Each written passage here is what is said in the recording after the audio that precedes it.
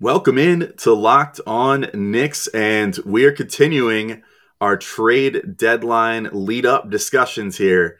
And one team name, I should say, that's come up recently in connection with the Knicks is the Sacramento Kings. And so we, of course, had to call in Matt George, our lovely coworker from the Locked On Kings podcast. And Gavin, in this first episode, we sort of set the table for future trade discussions in a second episode here. Yeah, we get into everything De'Aaron Fox, why he's been a slight disappointment this year, whether he could be considered a distressed asset or still one of the more promising young players in the league, the comparison between him and Ja Morant in their respective trajectories, and what the Knicks' interest would be in a potential deal, and whether Julius Randle would be enough to acquire someone like De'Aaron Fox, in addition to going bigger picture on everything Kings this season. So we'll get into that right now on Locked On Knicks. You are Locked On Knicks, your daily New York Knicks podcast, part of the Locked On Podcast Network, your team every day. And I think we see Willis coming out. There he comes right now. Starks without a five. Ewing for the win. Yes! Up left. Now fires it. He's good. And he's fouled. Anthony for three. Bang! That one goes down. This is all about back up off the glass. It's good. Becomes infectious.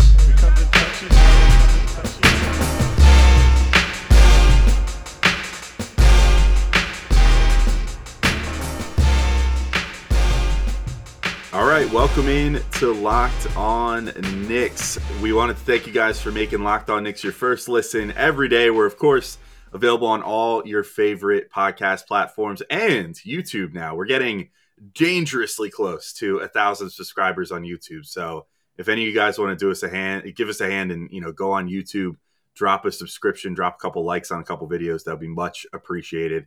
And I am Alex Wolf. I'm editor-in-chief of Knicks site, The Strickland, which you can find at thestrick.land. Joined, as always, by Gavin Shaw, your favorite play-by-play broadcaster's favorite play-by-play broadcaster. And we have a special guest today because, of course, we're continuing our trade season talks here. And that means that we have to – all right, Matt, first off, I'll introduce. This is Matt George, who you might know as Matt George Sack on Twitter, from the Locked On Kings podcast. And, Matt, the way I'm about to introduce this is how I've always kind of talked about the Kings. I understand that this sometimes flusters Kings fans, but we're going to talk to like the sister team of the Knicks here on the West Coast, the Kings, the team whose name starts with a K that can never seem to get things right, where things just are always miserable and life is not great. Do you think that's an accurate assessment? Is that insulting to be compared to the Knicks? I wonder how you feel on that regard. I hope Knicks fans don't start throwing tomatoes at me 2 minutes in, but Kings fans used to feel good about the fact solely that, hey, at least with all the dysfunction that the Kings have gone through over the last 10 years, at least it wasn't Knicks level of dysfunction. And now that the Knicks have become decent, I know they're down this year, but last year with Tom Thibodeau, the great run that they went on, making the playoffs and being an exciting team, then the Kings were like, oh, well, that's gone. All right, well, we just suck here. The only good team, or the only bad team, rather, in the NBA in California. So, hey, here we are, the other side of the country, just sitting here counting the days till the offseason. What up, guys? What's up, man?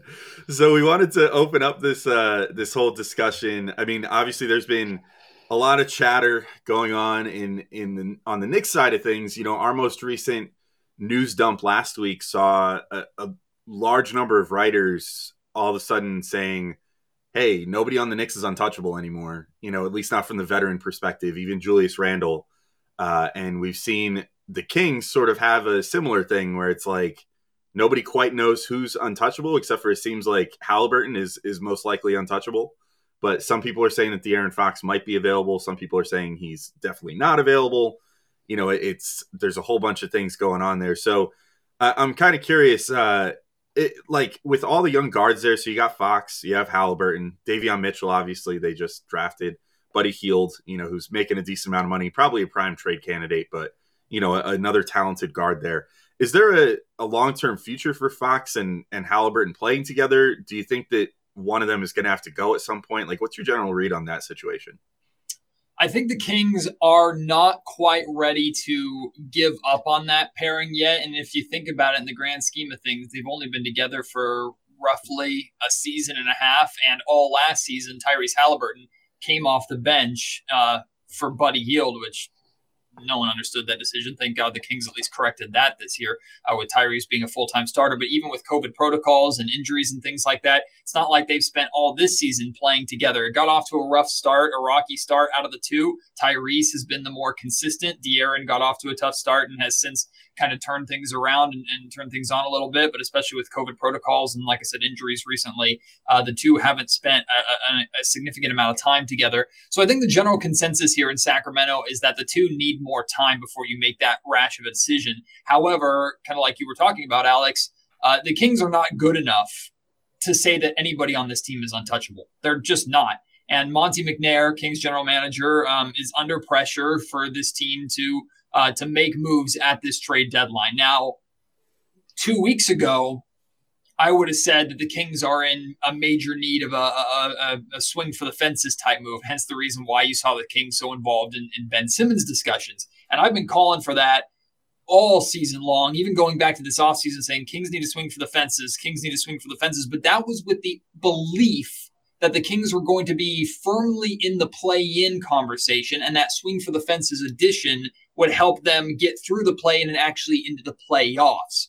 This Kings team doesn't look like they are going to even make the play-in. So if you were to make a swing for the fences move now, which more than likely would involve having to trade one of Fox or Halliburton, which is why you're hearing Fox's name be brought up so much, the Kings would have to essentially use that star that they bring in to close the gap to just make the play-in and then worry about getting through the play-in to the actual playoffs itself. So it doesn't make as much sense. My theory behind the whole thing is that the Kings did make De'Aaron Fox available in trade talks with the Philadelphia 76ers for Ben Simmons. They have made De'Aaron Fox available in trade talks with other teams. We don't know what other teams, but Fox is not untouchable like he was just during the offseason. However, we also saw the report from Sam Amick and Shams from The Athletic that the Kings are now committed to, or still committed to, building around Fox and Halliburton. My theory behind that is that they floated Fox out there, realized he didn't have the value that they expected for him, and they're kind of covering their bases here so they don't piss off their star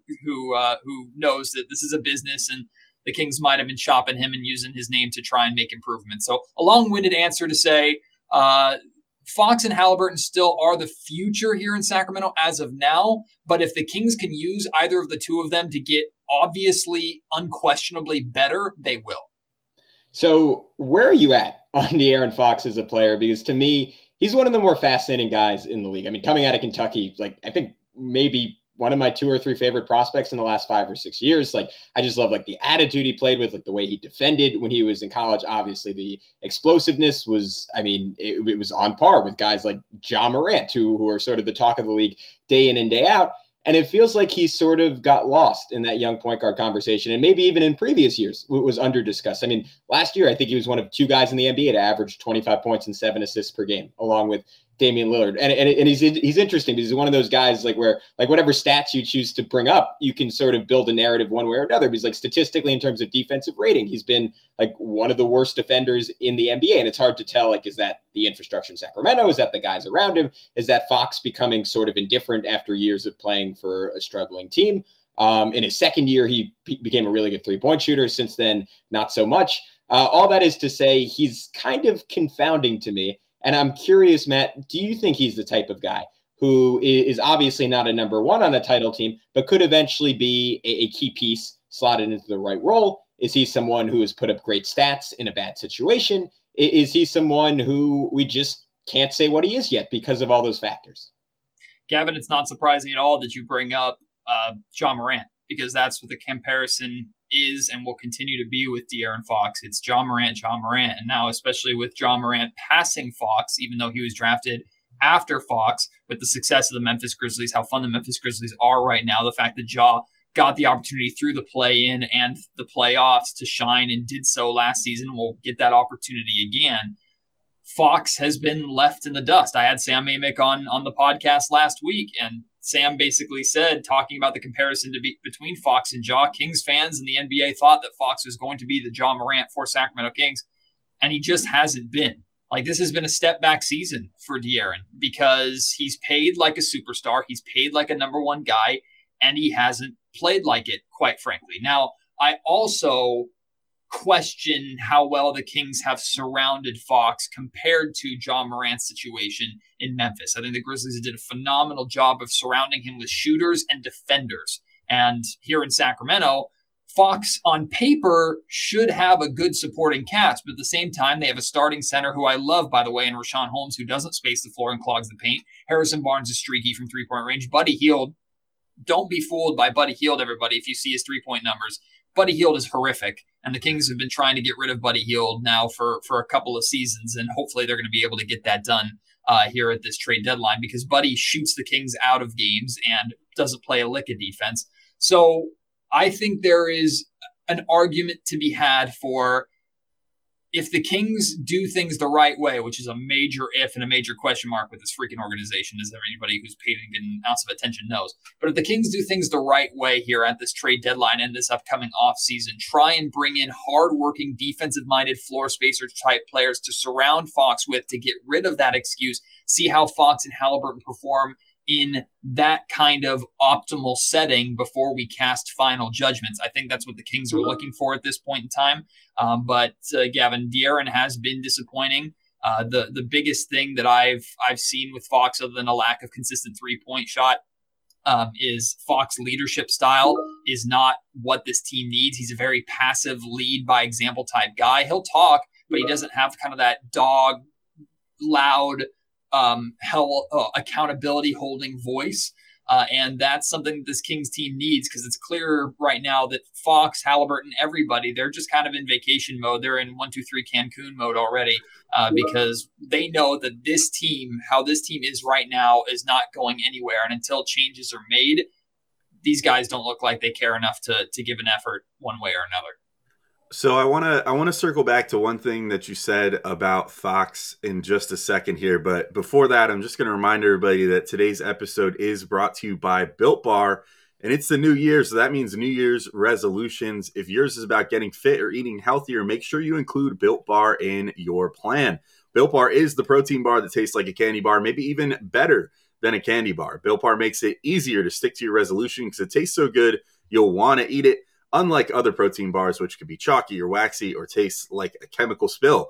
You want to eat healthy, but it just gets so boring. By week 3, you might be thinking, this just isn't worth it. Where's the chocolate?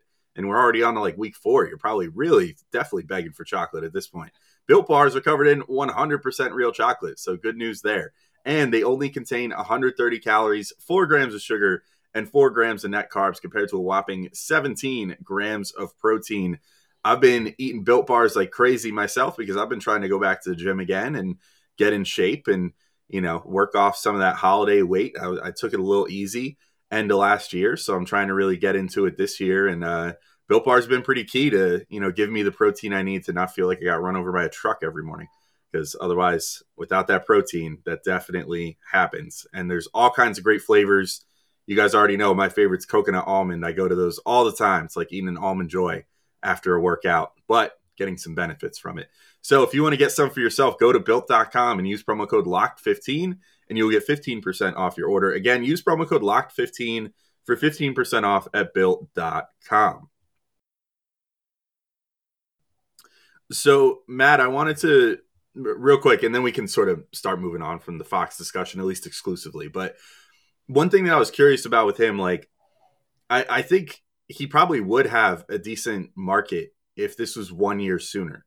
Like, I kind of think the big thing to me, and it stood out when you were talking, is like he gets paid like a superstar now. And I've even seen some Knicks fans, a consistent mock trade that I keep seeing come up on Twitter and stuff is people trying to say, oh, just do Julius Randle for De'Aaron Fox straight up. You get you're trading Julius Randle for a young guard with tons of potential. Look what he did at Kentucky, blah, blah, blah.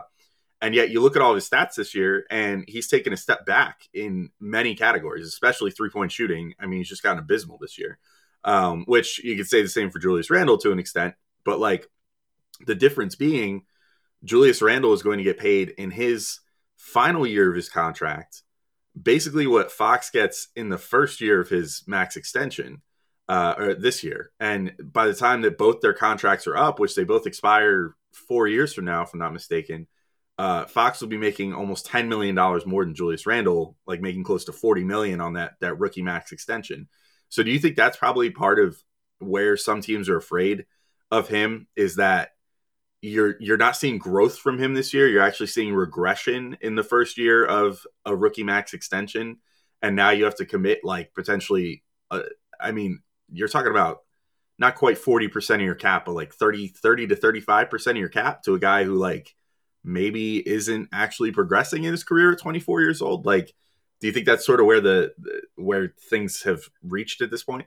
See, I think it's difficult to cast that much judgment on one season alone when Fox has made tremendous strides, especially last season. Like, Fox made massive strides last season, going from a really good player to the guy. And this season, he hasn't lived up to that, which is fair. And I know as soon as the price tag is as high as it is for Fox, your expectations go up with each dollar sign.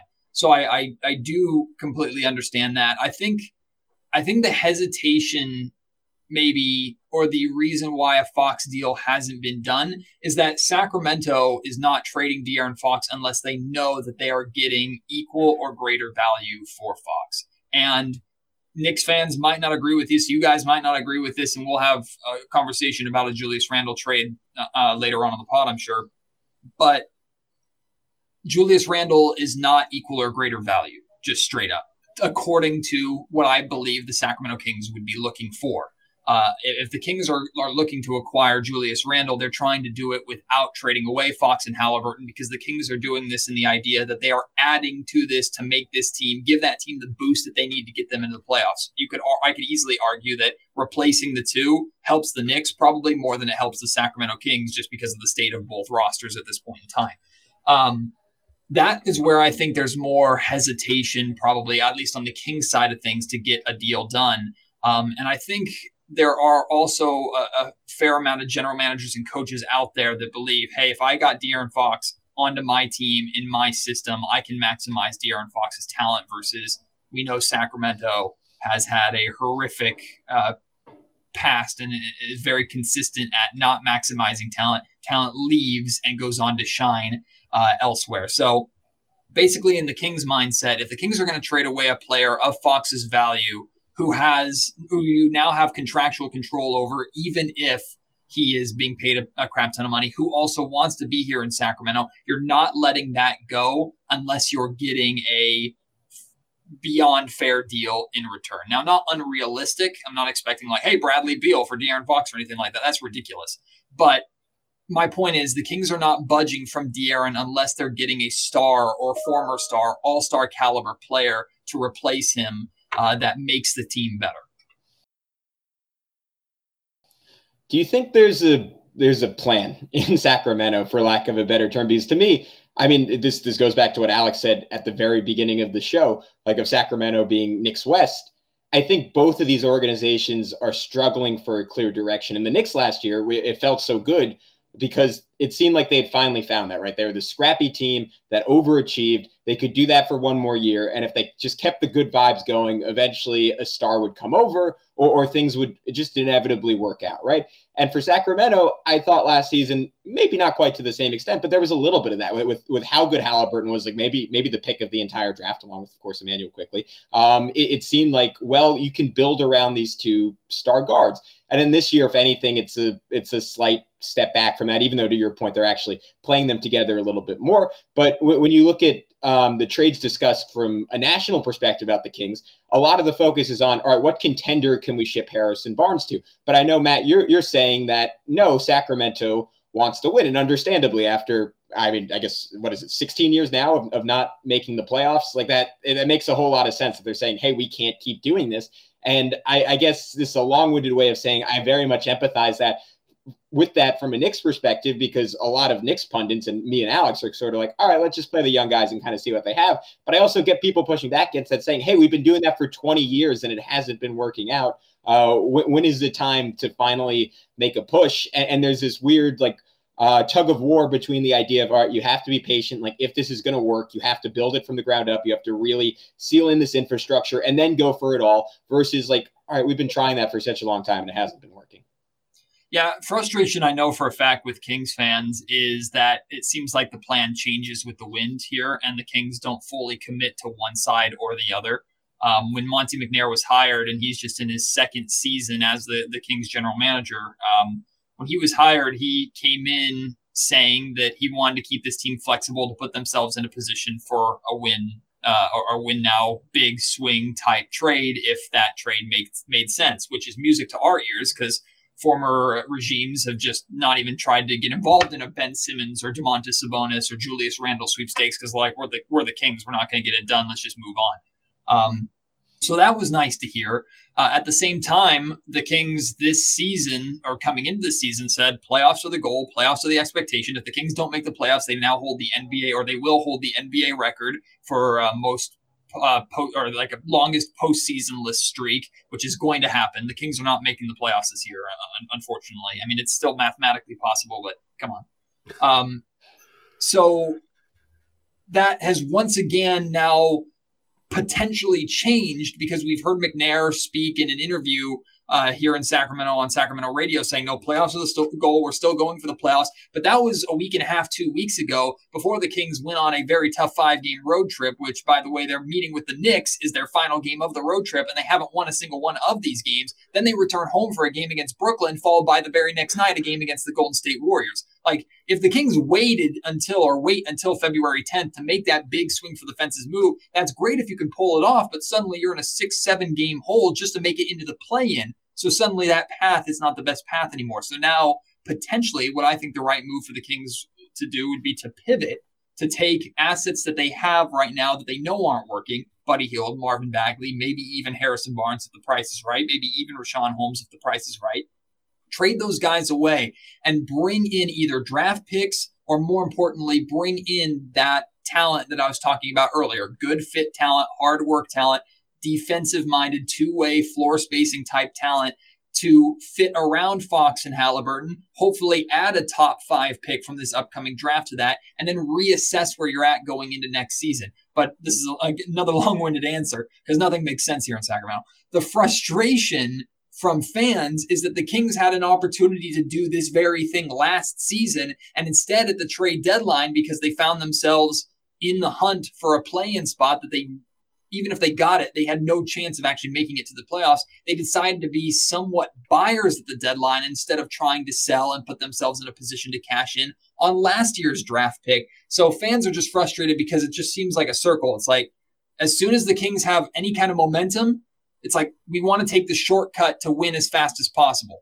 And then if that shortcut either doesn't work or it's no longer the right plan, they just hit reset, but they don't fully commit to the reset, if that makes sense. Like what's crazy is over the course of this entire playoff drought, the Kings have never once fully committed to a hard rebuild. They haven't. Their biggest change was when they moved away from DeMarcus Cousins, went the De'Aaron Fox route. That team quickly overachieved. They got lucky with the number 2 pick falling in their lap, and then they botched it by drafting Marvin Bagley. So it's just been a kind of vicious circle of failure that the Kings need to pick a direction and stick to it. And that's where fans are frustrated at this point in time. So it sort of sounds like the Knicks, right, Alex? Yeah, I was about to say, let me introduce you to like the 2016 New York Knicks, that were like the most classic example of the Knicks not being able to decide whether they wanted to rebuild or try to contend or whatever. Like back when they had Porzingis and then traded for Rose, who at the time, I mean, now we love Derrick Rose and what he's brought to the team, but he plays like a very different player than he did in 2016, and spending all the money on Joakim Noah, all that stuff. I mean, yeah, you don't have to tell us about that. I will say though, we didn't really talk about the fact that, like we're doing this podcast on a day that the Knicks face the Kings. It's sort of like the stoppable force meets the immovable object. Okay, this episode ran a little long. Of course, there's a lot to talk about between Knicks East and Knicks West, I guess. So we are going to save the Julius Randle trade discussion for a second episode, which we're actually going to drop today. So if you're listening to this on Monday, don't go anywhere. There's going to be a second episode coming out that will have the Julius Randle trade discussions, as well as just some broader strokes trade discussions between what we think the Knicks and Kings might be able to accomplish together as trade partners, including Matt asking at the end, kind of like, where are Gavin and I on this potential trade and what's going on? So we're going to get into that in just a little bit. So again, don't go too far. We'll have a second part of this episode out later today where we talk about Julius Randle trade options for Locked On Knicks. But until then, thank you all for listening. We'll be back in a little bit. Peace out. Talk to you all soon.